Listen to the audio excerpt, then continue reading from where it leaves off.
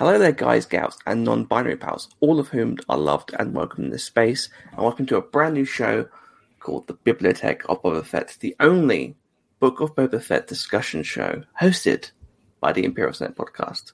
I'm your host, Charlie Ashby, and joining me, as always, is my master assassin accomplice, Claire Stribling. I'm a master assassin? That's awesome. Like, I tripped over my cat 5 times today, but I'm a master assassin now, so look at me moving up in the world. Proud of me. Look, if, Fennec can get killed by that douchebag, we all have bad days. It's true. Everybody's got to have a bad day. Everybody's got to be Toro Calicanned every now and then. No. Oh, man. Oh, Toro okay. I thought you just said Toro Calican. I was like, I wouldn't wish that on my worst enemy. No, you Toro Calicant.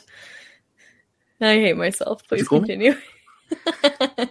That's an insult. But yeah, we're back with brand new series, brand new discussion series. Boba Fett's back. How cool is that? Yeah.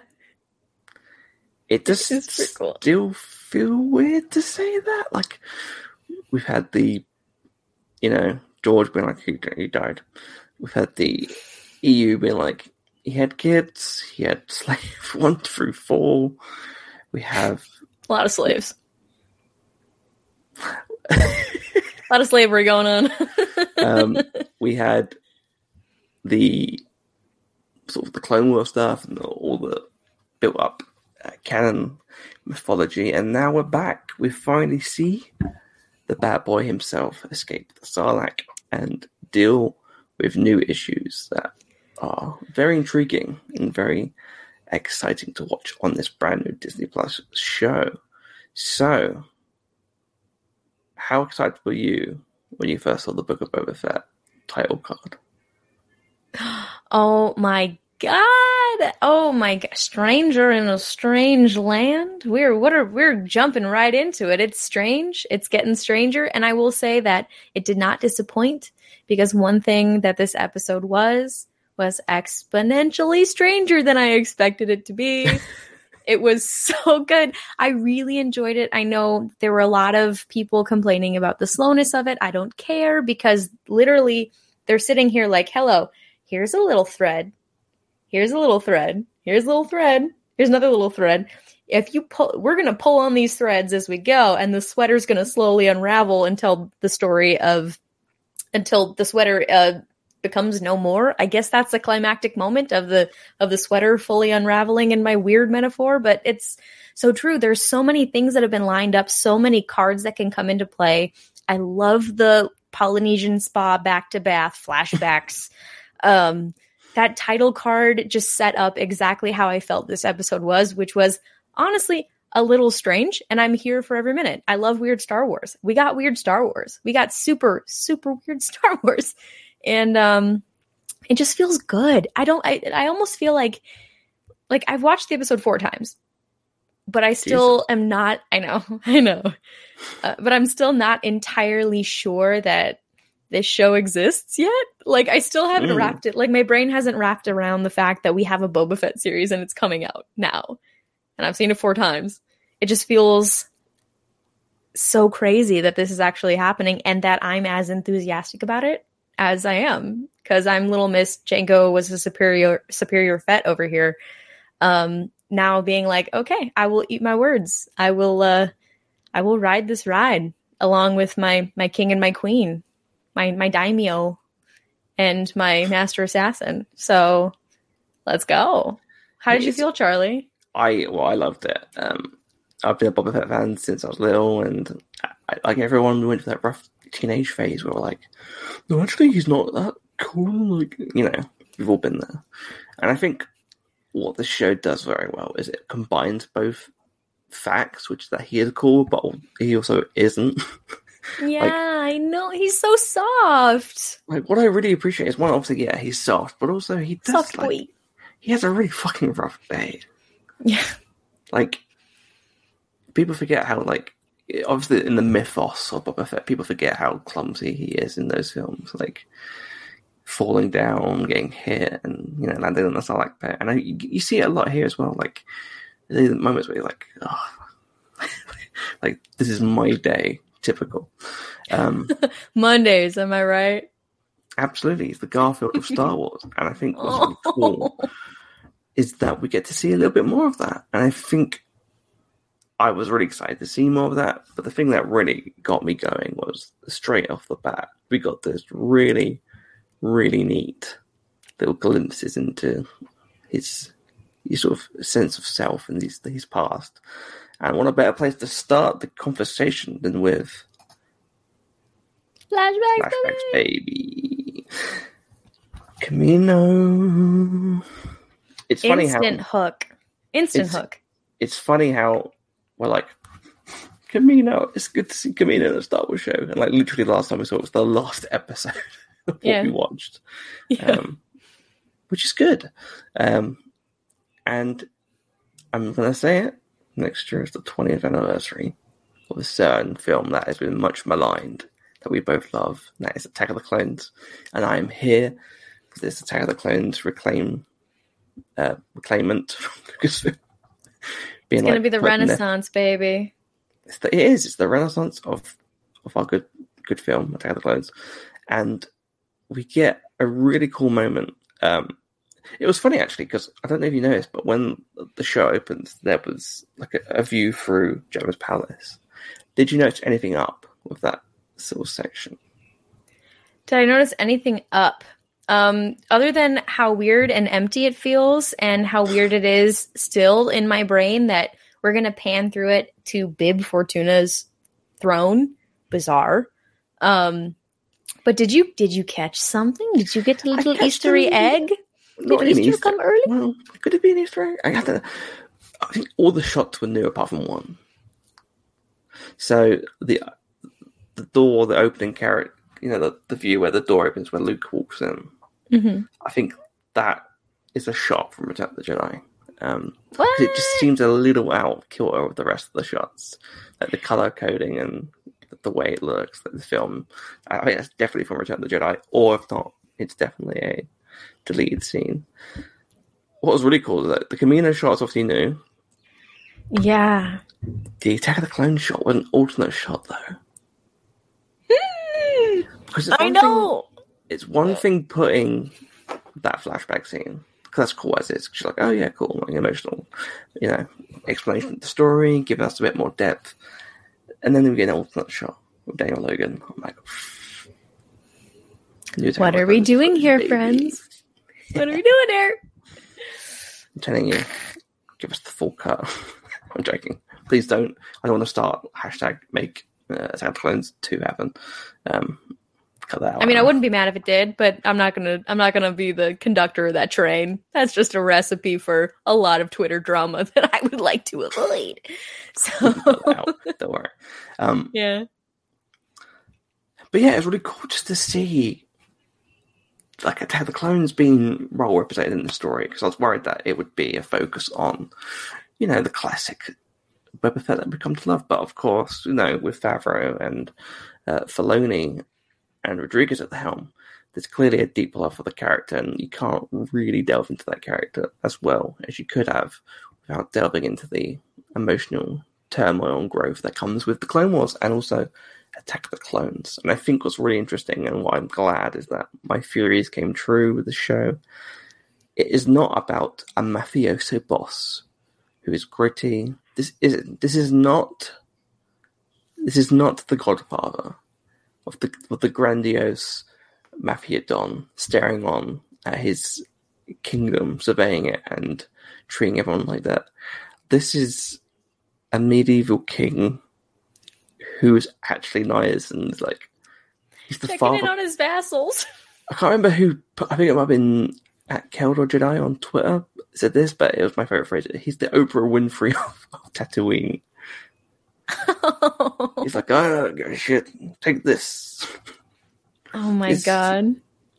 I just really appreciate his tiredness and not giving a fuck energy, especially when Fennec's like, yeah, he's not giving us. He's like, whatever.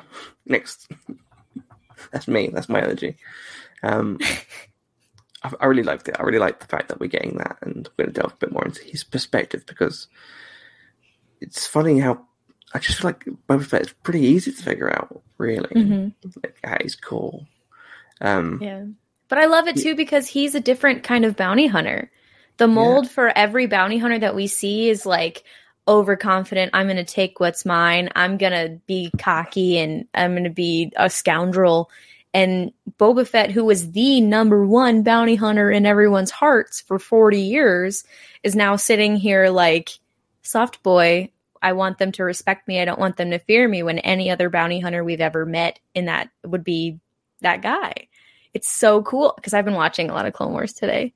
I had Clone Wars on for all of the 8 hours I was at work today. So it's so funny. I saw Aura Singh episodes and Cad Bane episodes, and I saw Greedo, and I'm just sitting here like, yeah. Boba Fett is different, but the reason that he's different is because of these flashbacks that we're getting. He had a family. He had a connection. He had a mission. He had a home, and all of these things have been taken away. And I'm so excited that we're getting this story in a flashback and flash forward kind of format, because watching him be that benevolent king, ruler, Lord Fett on Tatooine, it's so cool to like go back and find out what made him different. What things that he went through in his life made him different from every other bounty hunter in the mold. And it's so cool. Yeah. I love it. I'm loving it. And how did he get to in Mando be like, you know what? I'm not done. I'm going to do the right thing and help you get your kid back. How did we get to this point? I have a theory about that, which will make you tell me off, which I'm very excited about. It's not a nice theory, but it's what I'm going with the story. And I'll take it a little bit further. Like, I don't think Boba Fett's ever been really evil. No. Ever. I think what him and Jango say, and I think Jango as well, it's true. They're doing it. The galaxy's a rough place. It's rigged for certain people, and they're doing a job. Simple man trying to make their way in the universe. There's a lot of bounties, and sometimes you gotta work with the government to track down a drug dealer. Sometimes you gotta do it, and they don't want you to blow him up. By the way, I thought it was hilarious when you see him do the first rocket on that guy. Yes. Like, just the whole wall and person gone. I see what Vader was saying. It's like, no disintegrations, baby. Fine, whatever. Yeah. But it's funny though, because we look at Boba Fett in the comics, in the canon comics, in the new canon comics. Like, we just had this big War of the Bounty Hunters run. Like, he is that person that we had pictured in our minds, or that all of the Brobas like picture in their minds when they're thinking about it. Like, he was this guy who was cold and calculating and just kicking ass left and right. But it's funny how a Sarlacc pit can change a man. I don't know. But I think it was always there in him as well, like, especially in the comics. Definitely. Because with his dad. Yeah, and he's so tired. My favorite part of the War of the Bounty Hunters, the first, I haven't really read all of it yet, but the first few issues, is that he's just tired. He's like, God damn it! Like, this is just a. Please, can I just take this dude to Jabba's palace and get paid? Get it over with. And he's like, oh, okay, I guess I have to pay my armor. Like, I love it. It's like the average guy. He's just dealing with it. But yeah, we get really cool stuff. Let's go off to actually the benevolent medieval king Boba, as I like to call him. It's just a really nice little introduction to his rule. Him introducing himself to the lords and the nobles of the land. I thought it was really cool. Mm-hmm. It's funny, again, like, everyone's like, oh yeah, mafia, gangster, and I'm like, no, this is pure like medieval kingship, and I love it. Like, I'm a big dork for that shit. I just imagine him, like, you're literally on a throne, meeting his new stuff, like the new people of his land, the different boroughs and nobles, and you won't have everyone on board. You have to sort of, give them a few little shinies to make them feel better. And can we talk about the droid, please? Which one? The drummer droid? Little drummer droid? Or are we talking about... Merry Christmas, everyone. Parum-pa-pa-pum. Well, that's the very... the torture droid. The torture droid. Yes, I don't remember. 8D 8? 8d8. That's right. Something very Wow, I pulled particular that out about of my butt. that I noticed immediately. And the glee on my face, if you could record it, it could solve electricity issues, world hunger. Matt Berry. Yes, he did voice him. For so long, we wanted to hear Matt Berry in Star Wars, and it was worth every second. Oh, and so good. I just want to thank Jon Favreau. I think he wrote this episode, right? Mm-hmm. Yeah, he did. I want to thank him for using words that only Matt Berry should say. Like, plateau. This is your plateau. I was like, oh, this is chef kiss. Absolutely great to see that. And again, yeah, it's nice to have like remnants of the old Jabba's palace, like just kicking around. The ones who didn't go on the barge that day. Yeah. Like, hey, wasn't Max? I was under the impression this whole time that Max Rebo was on the barge. He was. I was under the impression that Bib Fortuna was on the barge. So I'm just saying, people on the barge can get out. Maybe they were making out. It's canon. It's canon. We got Max Rebo, my one of my 2 cameos I was hoping for in this show. Max Rebo and Salacious. I'm 50% there. Okay? 50% there. Oh, we should do a Salacious watch every week. Just tweet out after every episode, like, no Salacious this week, guys. Next time. Please make a graphic, because I literally, when we were doing the Jabba's Palace panning scenes, I was like, is he in the corner? Where's he? No Salacious this week. I rewatched it 4 times, still didn't find him. It's fine. He's gonna come home. He's gonna come home when he knows it's safe to come home. I think he'll be alive, but I don't think he's gonna get hired again. No, I don't think he's going to get hired, because I don't think Boba liked him very much. However, anyone liked him. like Jabba liked him. Jabba liked him, but Jabba's weird. Jabba liked him. Yeah, we can agree on that at least. But yeah, no, Salacious watch. So all of you Imperial Senate listeners / viewers, however you're ingesting this media, please, if you see him, do your little NCIS zooming and enhancing. And if you find him, even in the tiny little corner of his, just let me know. Let me know if I missed him, because I miss him. There's a little duct. He's looking out. We just see little ears sticking out from behind a thing. Like, there he is. And a little tuft of hair in the middle. Oh my God. Beautiful. But yeah, to go back into what you were saying, like, we do actually see Mos Espa, which is cool. Los Angeles. So is this like an extra part of Mos Espa, or is it? I don't know. Was the outskirts? I don't know. It's interesting, because I feel like maybe we saw the greater Mos Espa metropolitan area, or we got the greater Mos Espa area, and then maybe this is the metropolitan central area of Mos Espa. Maybe. I don't know, but it's interesting to see more of it. Mos Espa's been it's a possibility. It's been a while. Gentrify Mos Espa. It happens everywhere. It really does. They knocked it down to build the tower. To build this little casino bar. We're building a casino. Oh, but before we get to Mos Espa, Los Angeles, can we talk a little bit about my absolute favorite new character that we saw in this episode? Yeah, sure.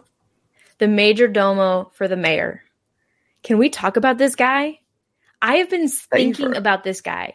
No, that first of all, he seems like a character straight out of some sort of farce that would be on stage. He feels very theater to me, and that's home. So I'm just like, oh, you can see that there are secrets, that there are thoughts, and there are secrets, and there are plans behind his little eyes, and that character is going to be so important going forward. I have a feeling that he is really going to be, and that mayor plot line, him sowing the seeds of like, oh, well, he's not going to like that, but I'll be polite, and I'm going to leave, and you should be worried, but okay, all right, goodbye. I will give him your greetings. I love him. It's funny you said that. It's like a partial character, because to me, it seems like someone from Twitter.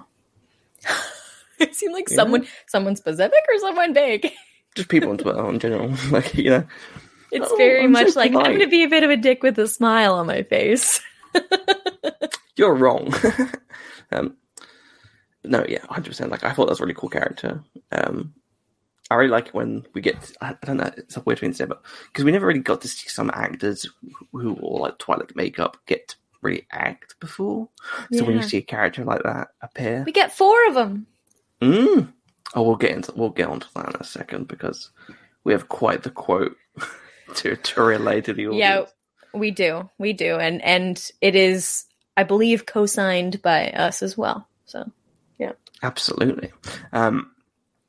But yeah, it's really cool just to see Twilight, act a little bit more. And Rodian, I thought the creature design, the makeup is so much better this time around. It's so good, and I'm sorry, but Rodian with little cuts in his outfit, so you can see his little Rodian hips and his little Rodian skinny legs, his little calves. I don't care. I know he's awful. He's bad. He sounded the alarm, but I'm just saying he had these skinny little legs. I just wanted somebody to give him a sandwich. Like, he's so cute. I loved it.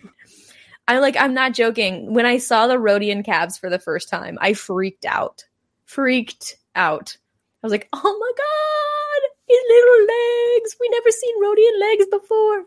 So, I know, something I didn't know I wanted. But... RodianFeet.com. rate my Rodian feet. Rate my Rodian feet. Oh dear. Yeah, he'll probably find me there.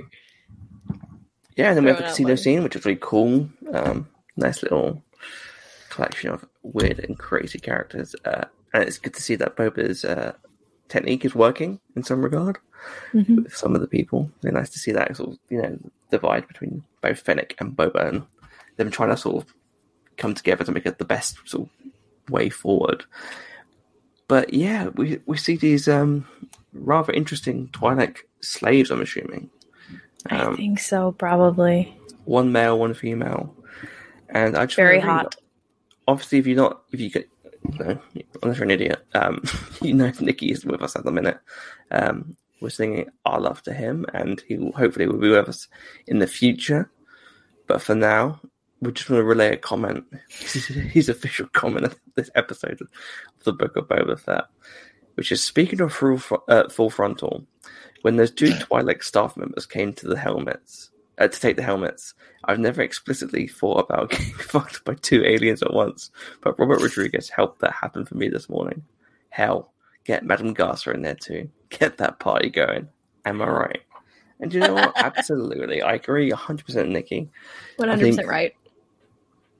I didn't think going in that this show would be the one to wake up bisexuals across the land, but here we are, Here we are.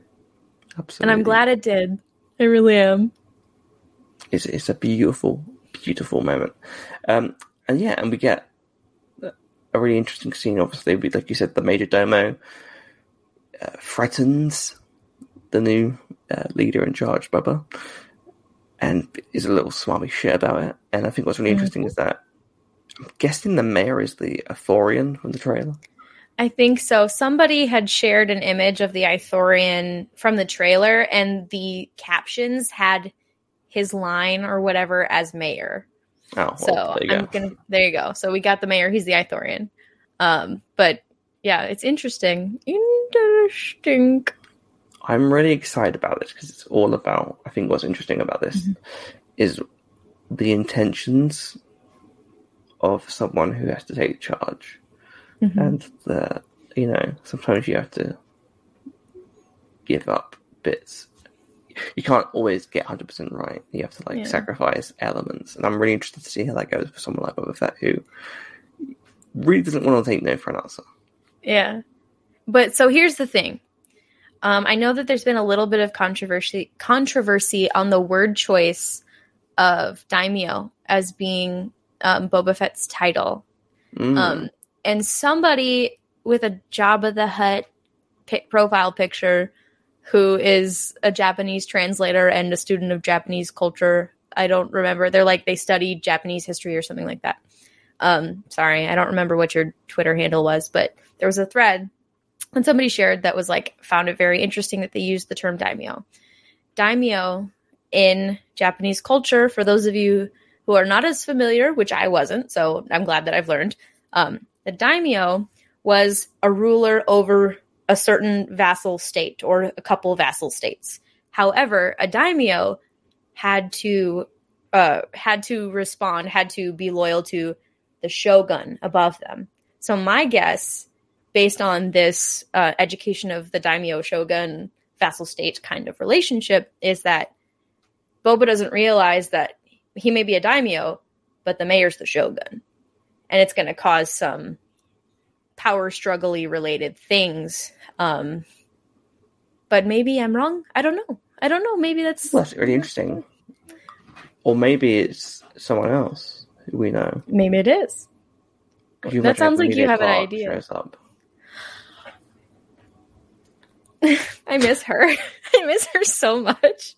You were like, she's been chilling in the comics lately. That tends to mean you're going to show up eventually. That could please be. Show up, please. Or someone. I'm just trying to think of sort of people that would. Cat Bane. You've got a 5-year gap. Who would take over that spot? Another Hutt, maybe. Rata the Hutt. Another Hutt. Rata. Seriously though, we never got the story of what happened to Rata when he grows up. Does he? No. Like he didn't get killed in Clone Wars. He didn't get. We just are kind of like we forget about Rata. He's chilling out there somewhere. Rata, the college is. Honestly, the next animated series on Disney Plus, please give it to me. No, we're pitching it here. National Lampoon. We're intergalactic Lampoon. Rata. It's college. Chevy Chase plays Jabba the Hutt. Yes. I want it. Sign me up.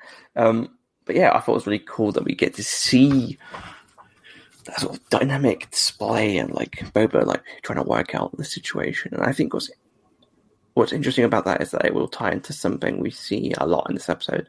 And of course we get the attack from the mayor's men, who I'm assuming are the mayor's men.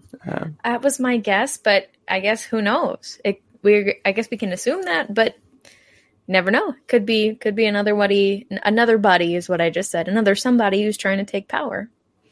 And there's two things that stood out for me in this sequence, which is actually three things. One is that Ming-Na Wen's amazing, which we already know. Love her. The other two things, though, are one, Boba has a kind of, like, what's the word I'm looking for? Like, he understands mortality now. Like, he feels very understanding of, like, oh, shit, like, I'm going to peace out. Take me back to my back to tank, please. Yeah, he's really hurting. Like, the effects of the Sarlacc and whatever he goes through in the desert with the Sand People, those have really lasting effects, clearly, on him that he hasn't recovered from. Like, he's got to take his little back to Polynesian spa baths every day, and he got the crap kicked out of him and the zip zapped out of him from those electro blades, and dang, yeah. I'm wondering, like, is it purely physical, like toll? Because we see him tackle on stormtroopers and stuff, so like maybe it might be like a mental toll, it could be as well. And I think that's definitely maybe where we're heading with this character, because I'm really interested to see where we get to see a bit more of his mindset, because he's been through a lot of trauma, and that does have an effect on you. And the other thing I wanted to point out in that sequence was the Gamorrean guards who I adore. There's two little, like, we won't work for you. If I spare your life, would you work for me? Yeah, fuck sure, it, dude. Sure. And then they come out and they're like proper, like, they come out. They're true to the word. They're loyal. Mm-hmm. That's all I want in a person, is someone who's loyal and wearing hardly anything at all. You love it. Also, did you see the people on Twitter who are like, ooh, I never thought I'd be hot for a Gamorrean, but here I am. And I'm like, no, we need to unpack this a little bit, people. This is not right. I thought the same, to be honest with you. Everyone was looking at that new trailer of that new emo goth girl on the bike, and I'm like, who gives a shit about her? Like, let's look at the Gamorrean. Gamorreans, baby. I like them thick and juicy. There's two of them, baby. I like a piece of that pork chop. Oh, Jesus Christ. That pork tenderloin.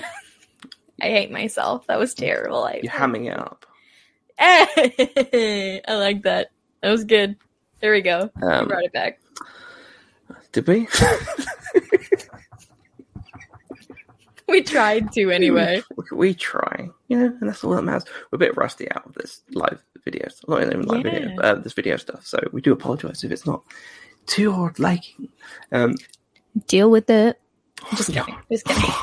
I don't. Yeah, Boba gets hurt, goes back to the Bacta tank, and let's go back to the Bacta and delve a bit more into the flashback sequences, which I really do enjoy. I love the fact that we get the Sarlacc pit finally. How gross it is.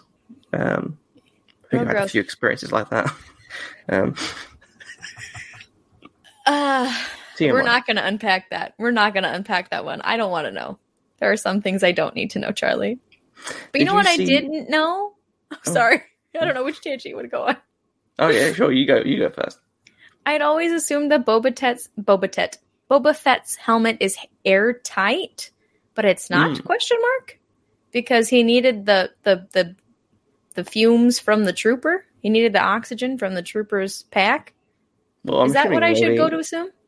Maybe it runs out. Oh yeah, maybe he was just. Or it filtered there, maybe. Maybe. But it was interesting that he had to plug in the. I thought that was an interesting move. I don't know. What do I know? I wonder how long he was down there. How long was he down there to run out of air if it was airtight? Right. Yeah. Yeah. Like, I mean, he had to get all charred up and juicy. Because I saw some people like, oh yeah, he was like that. The way he looked because of the years since we last saw him. I don't think that's the case. I think it's stomach acid. Yeah. Digestive juices. It's the feeling you get when you have heartburn. That's what happened to Boba Fett. But just put it all over your body, all over your skin. Oh, gross. Really cool. And I saw something like, wow, where did that stormtrooper get? I'm like, there's like 19 years of Imperial occupation. I'm sure at some point there's a stormtrooper. It's slowly digested over 1,000 years. I'm sure one of them fell in at some point. We know that Darth Vader went to Tatooine on a couple different occasions. He probably didn't go alone. So. Yeah, and we see him with some stormtroopers as well. I'm sure he yeeted a few of them in there. One of those dudes was clumsy. That's, Very lost in the desert. Very lost in the desert, yeah. Really cool to see the way that Boba dealt with the Sarlacc, the fire. But what was funny was that I didn't realize this until today. Someone put a side-by-side. If you put the footage of Pan Oswalt's speech from Parks and Rec about Star Wars Episode 7, it's exactly the same.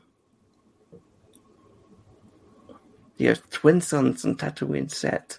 It pans down. You see the wreckage and the Sarlacc pit, and a hand glove comes out of the ground. It's exactly the same. And someone's put it side by side, and I just couldn't stop laughing. I thought it was really cool. Oh my god, that's so funny. I'll have to show you later. You please do. Please send it to me. It's so it's spot on, like 100% like accurate in terms of like the audio to visual demonstration. Amazing. Really cool. I just want to see him wear the classic armor again. Yeah. I know some people are like, well, he's a little bit bigger. I'm like, yeah, because it's a different actor. Yeah. And age and he's 61 years old. Which also, can we talk about he's 61 years old and he's kicking it. He's doing great. When is like 63, I think, or 4. I think she's in her 50s. Is she in her 50s or 60? How old is she? Whatever she is, it doesn't matter because she's badass. My point is my point is that there's a 2 personal color leads in their 60s. How many times does that happen? Not very often. Pretty badass. Also, both of them are perfect because they're both pretty badass. Like a human being. 58. She's 58? Yeah. How? She's amazing. She could kick my butt. She could absolutely hopefully kick she my will butt. one day. Oh, a girl can dream, can't she? She really can. Like, if you see me get kicked off a building by Ming-Na Wen, thank her for me. Yeah, it was the way that you were meant to go. Truly. Yeah, I deserved it. I don't know what I did, but I deserved it. Yeah, you probably did. Okay. Defend my honor. Yeah, but he crawls out of the Sarlacc pit. How cool was that Sarlacc pit? Pretty cool. sparkle. Pretty juicy boy. Very moist. Very moist. So moist. As opposed to the rest of this episode, which was not very moist. Very unmoist, yeah. Digging for moist. Digging for moist, yes. We've all been there. We get a really cool flashback with Boba being picked up. Well, first of all, gets beaten the shit out by a bunch of Jawas. Because, like, first of all, fuck them, little shits. They steal money as well later on. And they probably, like, smash his head in. I know, they didn't have to do that. Like, he was half dead on the sand anyway. Like, come on now. He needed some weird bug juice to wake him up, which you know is desperate. What do you think it tastes like? I didn't like how green it was. People are like, ugh, that's disgusting. I would never do that. I'm like, you're saying in the desert you wouldn't take any form of liquid? Yeah, I probably would die. It's funny, though, because, like, you know what it looked like to me? I don't know if they have these in the UK, but, like, do you guys have Juicy Drop Pops? It's a lollipop, and then there's a little piece with a little squeezy nub on the end, and you can squeeze this flavored Juicy Drop Pop. But it's one of those like flavored goo, like sweet goo. That's what it looked like. You were flaving like they were like squeezing the maggot that was filled with like sour apple goo into Boba Fett's mouth. That sounds worse to me. I'd take the worm over that. You take the worm over the sour apple goo? Yeah. Either way, it'd wake me up if you squeeze a maggot in my mouth. I feel like I'd wake up, like, no matter how dehydrated I am. Avocado. I feel like that's kind of weirder. Oh, yeah. I'm hot. I'm in the desert. You're giving me a creamy avocado puree. Strange. Very strange, all of it. Anyway, Tuskens are cool, though, right? Tuskens are great. Like, I love their culture, and I love how we get to it. Because I really love how, like, Jon Favreau and that seem to really care and, like, love the Tusken culture and, like, the way we're delving into that. Like, we've got the stuff again. We have the clones, the dogs. The lizard puppers. I'm going to be honest with you. I have seen and had people tell me the name of those creatures 19 times, but I think that my brain has refused to accept them for their actual species name because they're just lizard puppers. They're Tusken doggies. They're Tusken puppers. They're good puppers. I like the different. I can't even fucking say the word. The different look for this tribe with the black robes, which of course we know Boba has, so he must obviously ingratiate himself in this tribe at some point. That's right. Yeah, and you see spoilers. Beginning of it, yeah. Yeah. Why am I saying spoilers? If you're watching this breakdown this episode, you've probably already watched it. But yeah, he does have those robes at the beginning of our first time seeing him. Interesting. I think that leads in to the whole situation. So obviously we get a good glimpse for the episode of a child Tusken who is very intuitive, beats the shit out of Boba for no reason, which I thought was funny. It's just a little kid being like, look at me, I'm part of the tribe. He's trying so hard. So hard. And, he takes the Rhodians out for, having a look. See, like, digging up some little water pockets. And is this moisture farming? Is doing this on a large scale what moisture farming is? I always thought it was getting moisture from like underneath the soil or in the air. No, we see moisture farming in the episode. You see the little fountain that they're farming it and it comes out because we see where moisture farming is. Because that's what Owen and Beru do. So is that like how it worked? Because I always thought those silos and stuff were part of the technology, but is it just like digging in the soil? Could this be like? I think. This is like your victory garden scale moisture farming, your backyard garden. I think they're like creatures that like have a certain amount of water in them, and then the Tuskens use them like it's like a natural way of living in the desert. Whereas what humans do is they of course make like an oil field and they farm the water, every last drop out of the water, and you do see that. I don't know if they're the same. I feel like they might be the same people who attacked the village in The Mandalorian. I'm not sure because they're totally a speeder biker gang with leather jackets, with Sons of Anarchy style leather jacket vest things, which It's very on the nose, but I still like it a lot. Seeing water, graffitiing, disgusting. Yeah, but I think that's what our queen, what our hot brunette biker girl queen is going to be. One of those. Oh yeah, of course, you're right. Yeah. Yeah, I feel like she's going to be part of it. And will she be friend or foe to Boba and Fennec? Who knows? But it's interesting. It'd be interesting that's in the future though. It ties into the repercussions of the past. Here's the thing I'm going to say. Okay, obviously we see this little moment, which is of course when they're digging, the little Rodian gets killed by a wild Harryhausen creature, which I love. Like I absolutely love this. Did you watch those films? Yeah. Pure Jason and the Argonaut energy. I was like, oh, this is so cool. It also felt, I don't know if it is the creature, but it felt like the little creature from the Millennium Falcon game. Oh, it could be like one of the Dejaric pieces. Yeah. Oh, I need to go take a closer look at the Dejaric table next time I watch. Like I don't very much so. It could be. But I thought it was really cool. I like seeing more different creatures in Tatooine and the stop motion-esque look. I feel like people were like, loved it. It's not realistic. And I'm like, well, yeah, but also shut the fuck up. I love to like. I loved it, and I love my creatures and I love my weird. And as I said in the beginning of this episode, like I was totally satisfied with my weird, and this was one big part of it. The moment where the Rodian with his little suction cuppy end fingers, which Rodian hands are the best. I love them every time I get to see them. But watching him like scrape away all the sand and see the claw of the creature and see the skin like move, the rubbery skin when he touched it. Oh my God, my heart stopped beating. I was like, what is it? You became a Tusken Raider. Yeah, I totally did. I'm adopting the culture in that moment. I've become a person of the desert. I really have. Oh my God. It was just like a heart-stopping moment for me because it was weird orange creature hands. And just amazing skin. Like I felt like Diego Luna in that moment. I was literally like, I want to touch the creature. Like I just want to know its texture because if you watch it, it moves the way he touches it. I'm like, anyway, yeah. So very cool. I loved that creature and I loved that fight scene. I absolutely adored how Boba earned his respect with that kid.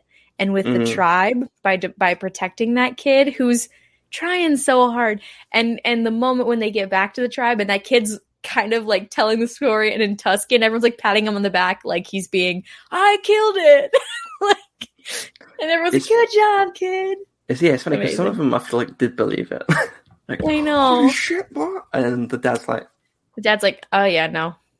Here you go, dude. I see what you Cheers to saving my kid or whatever. Really love that sequence. Yeah. And I think what's interesting is, first of all, what I always love is that Boba Fett is a bit like Doctor Who in the sense of he'll get involved as much as he can. Like he's very stern and, but as soon as he sees a child in danger, he's like, God damn it.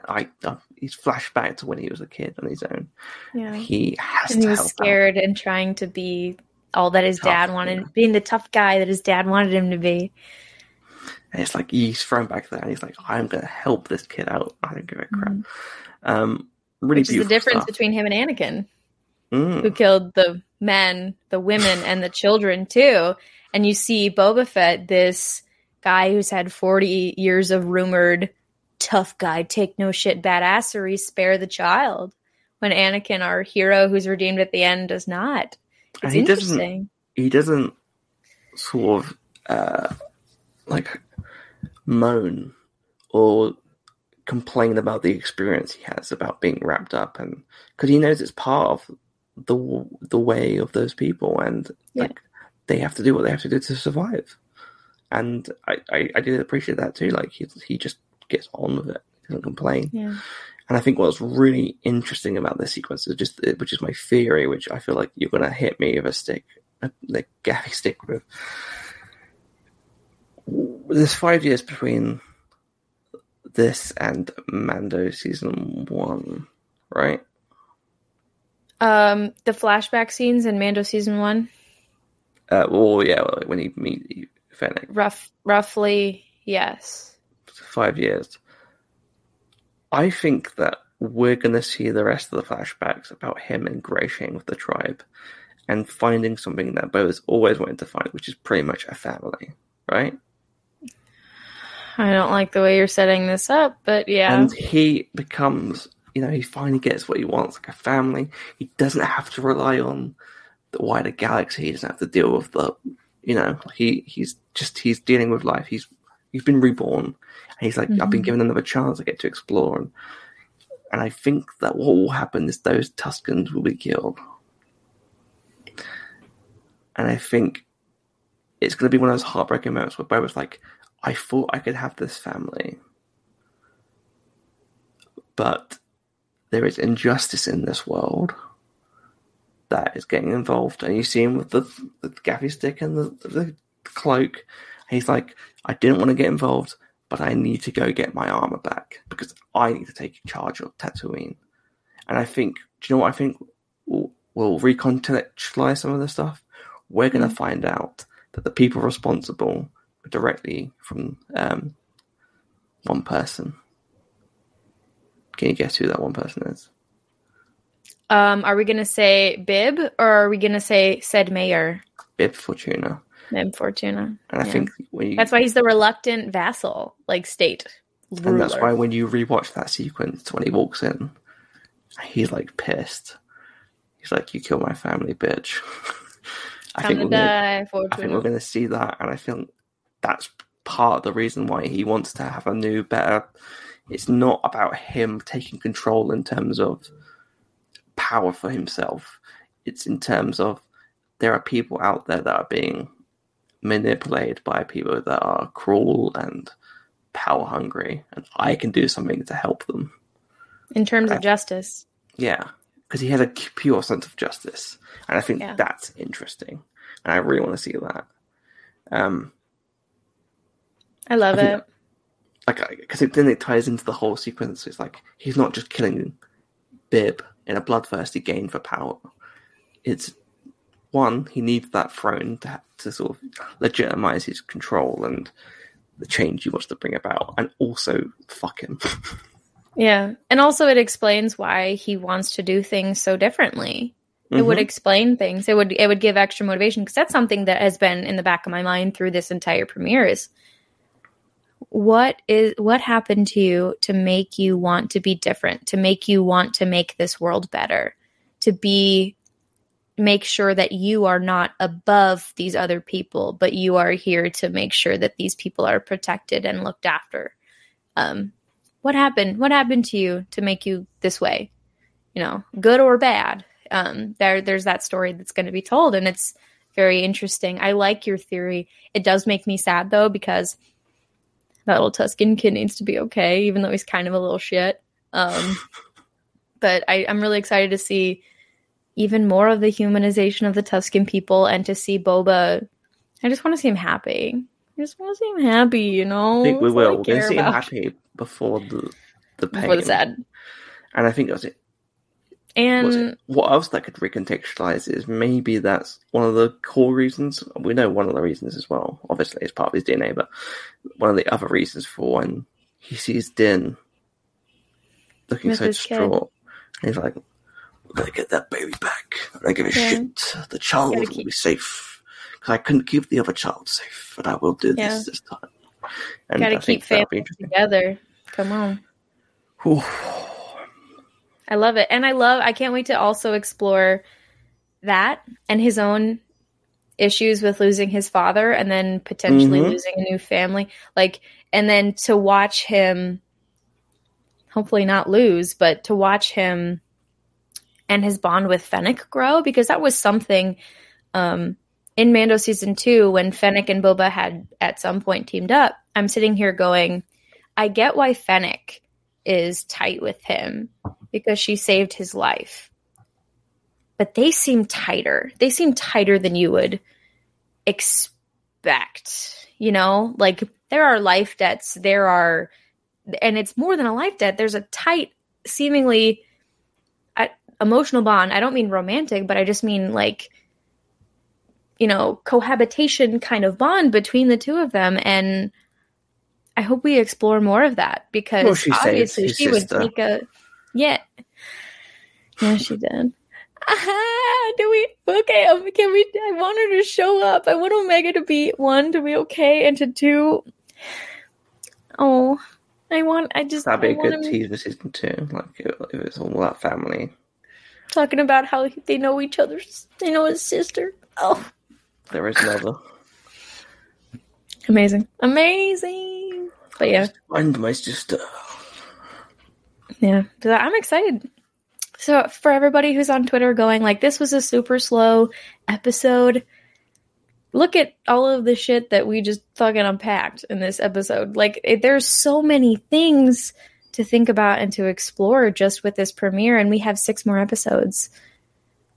We have there's so much there's so many little threads that are going to unravel that sweater, and just because we haven't started pulling at strings yet doesn't mean that next week we're not going to start pulling at strings. And I feel like they're going to be tugged at pretty dang hard.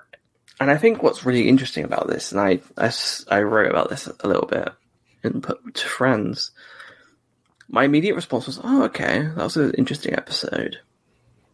And it wasn't disappointment, but like, oh, okay, like, that's interesting.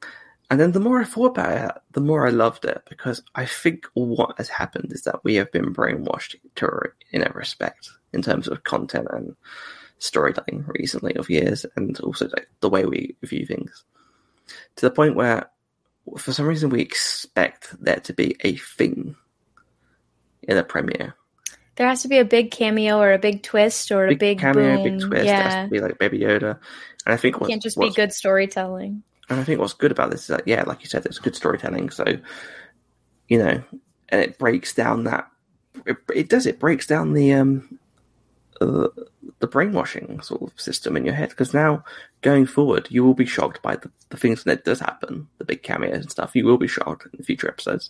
And also, you don't need that. That's not storytelling. Storytelling, and there was a minimal amount of dialogue in this episode, which I really liked as well, because it's visual storytelling. You don't have to have words necessarily. No. Show me, don't tell me is sometimes a better way to do it. Exactly.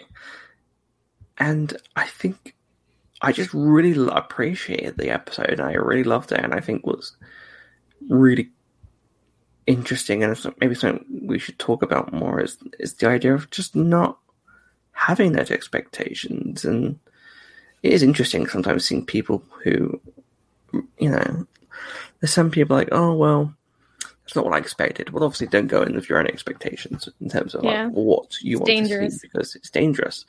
It's a recipe to get disappointed. You're just setting yourself up to not enjoy it. Why not come in with an open mind and be surprised by what you're given?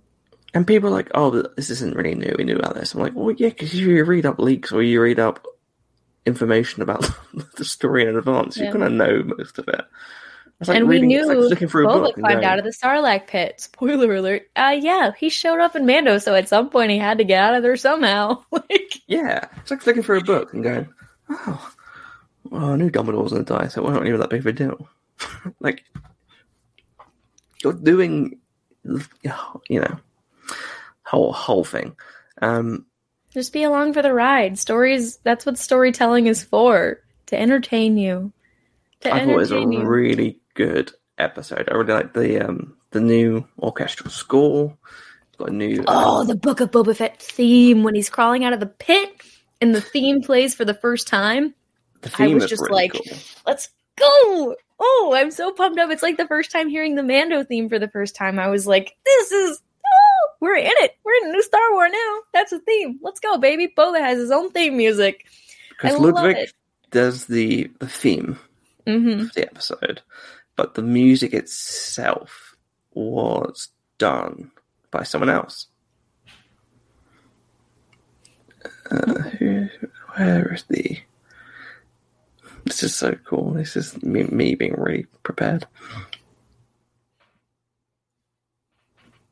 Joseph Shirley does the soundtrack for the series. Come on. And I thought Welcome it was to really, the Star Wars family, Joseph. I thought it was really cool. I thought it fit the tone really well. I love the Western vibes, of course. Got to. And, overall, let's just dive in there, overall some scores, because I really did appreciate this episode. Claire, do you want to go first? Sure.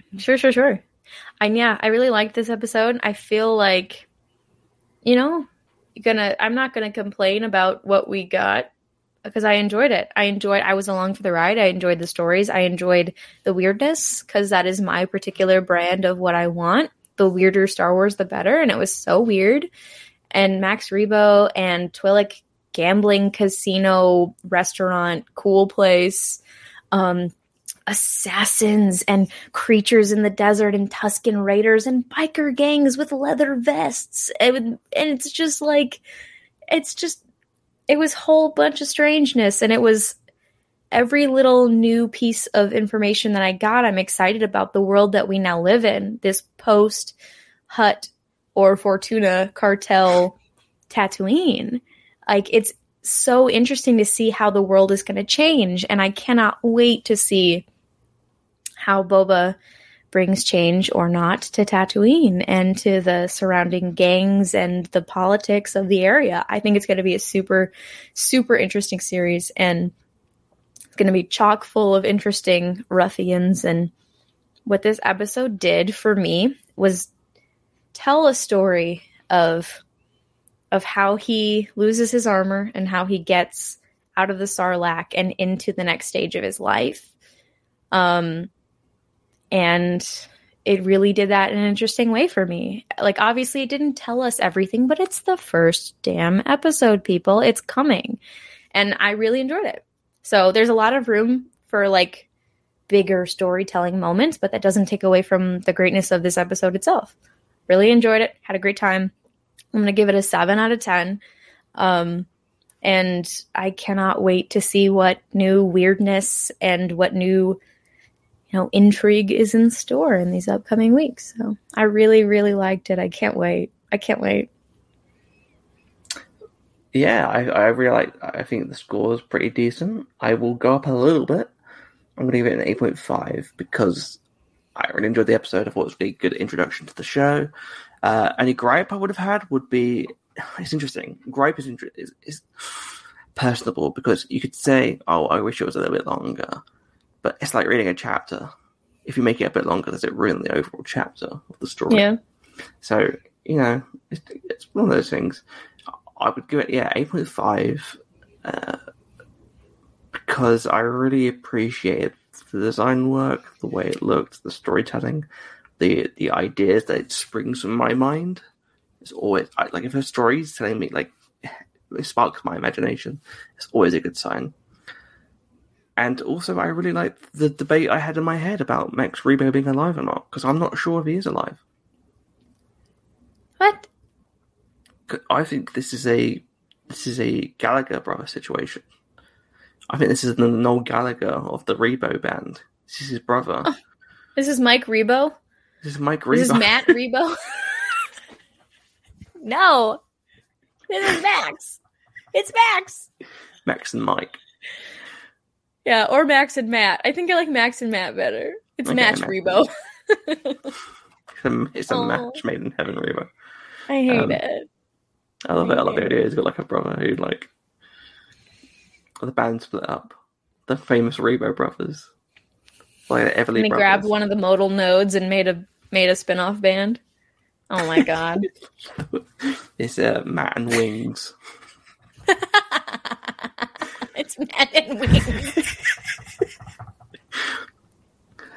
Because they're playing the famous band song as well. Like the Mono split up. They get to play the famous song, but they're gonna put a little twist on it, Yeah, their twist on it, and their twist on it was really great. He was shredding on that whatever that instrument is called, that space mandolin.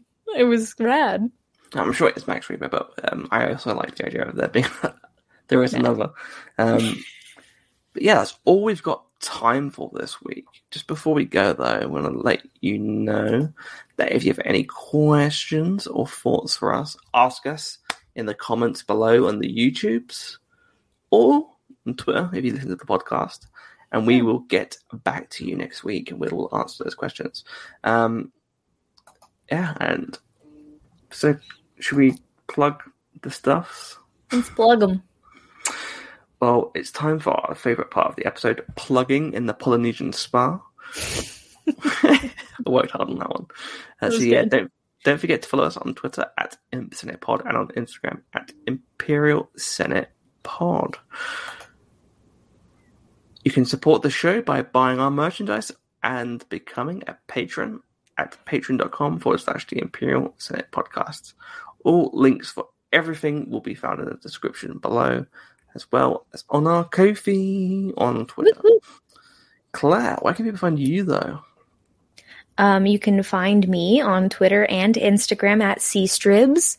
You can catch me every Wednesday evening with my reaction videos for the Book of Boba Fett, of course, here on the Imperial Senate Podcast YouTube channel. Oh, there's my tweetster. There's my tweetster. You can catch me there. You can catch me most Tuesday nights streaming Star Wars Battlefront 2 or some other games. I'm going to be honest with you. I kind of feel like throwing something random in the mix next week. So we should do a keep Quiplash. Your eyes peeled. We should do Quiplash. We need to do Quiplash. It's been too long. I just did it with my family for Thanksgiving, and it was amazing. It was so much fun. We're doing New Year's Star Wars Quiplash session. Yes. But yeah, you can also catch me on Broaxium. So go follow Broaxium on Twitter, at Broaxium on Twitter and Instagram. Go subscribe to Broaxium on YouTube. That's where most of our content is. You can catch me reviewing Dr. Aphra. With each new Aphra issue, I'll be on the Wednesday morning quick shot releases at 9 a.m. Eastern time. And then you can also catch me on Sunday nights live on Broaxium's YouTube channel, Shooting the Poodoo, with my cast of characters and amazing bro hosts. And it's always a fun, weird, raucous, usually inebriated time. And it's just a lot of fun talking about all things in the geek world. And go follow Nikki on Twitter at Niquicious. Yeah, follow Niquicious. Niquicious. And on Instagram, it's at Nictifer. And don't forget his other show, One and Done Film Club, which he does with our good friend Alden and our good friend Reed, in which they go through different franchises and they pick one film, they debate which film they're going to do, and they debate it, pick which one they're going to do, and do a film commentary. It's a really good show. They did the Star Wars prequel trilogy, the original trilogy. They've done so many. They did Indiana Jones. They did Pirates recently. Pirates. Yeah, they've done so many. And they have done a show since the prequels. Like, they've done show like that's an holographic. But they have a lot of cool stuff. But they got some cool stuff. Go follow Nikki. You'll like Nikki. He has funny tweets. And also, before we wrap up with Nikki, he is the co-host on a Rewatch Between Worlds on Octo Radio with our good friend Alden, where they go through Star Wars Rebels individually each episode. They go through and break down some of that cool stuff. And they go through every single thing. Not only do they do Rebels, but they also go through Rebels Recon, which is a very, very fun snapshot into the past. You know, the classic Pablo the coffee cup memories for all you. Chopper getting up to mayhem. It's crazy how that's nearly like 10 years old, right? Don't say that. I don't like that. We're recording this on the 30th. Well, the 30th for me, but technically it's the 30th. Because it's past midnight. But it's nearly 2022, which means it's 2 years till 10 years.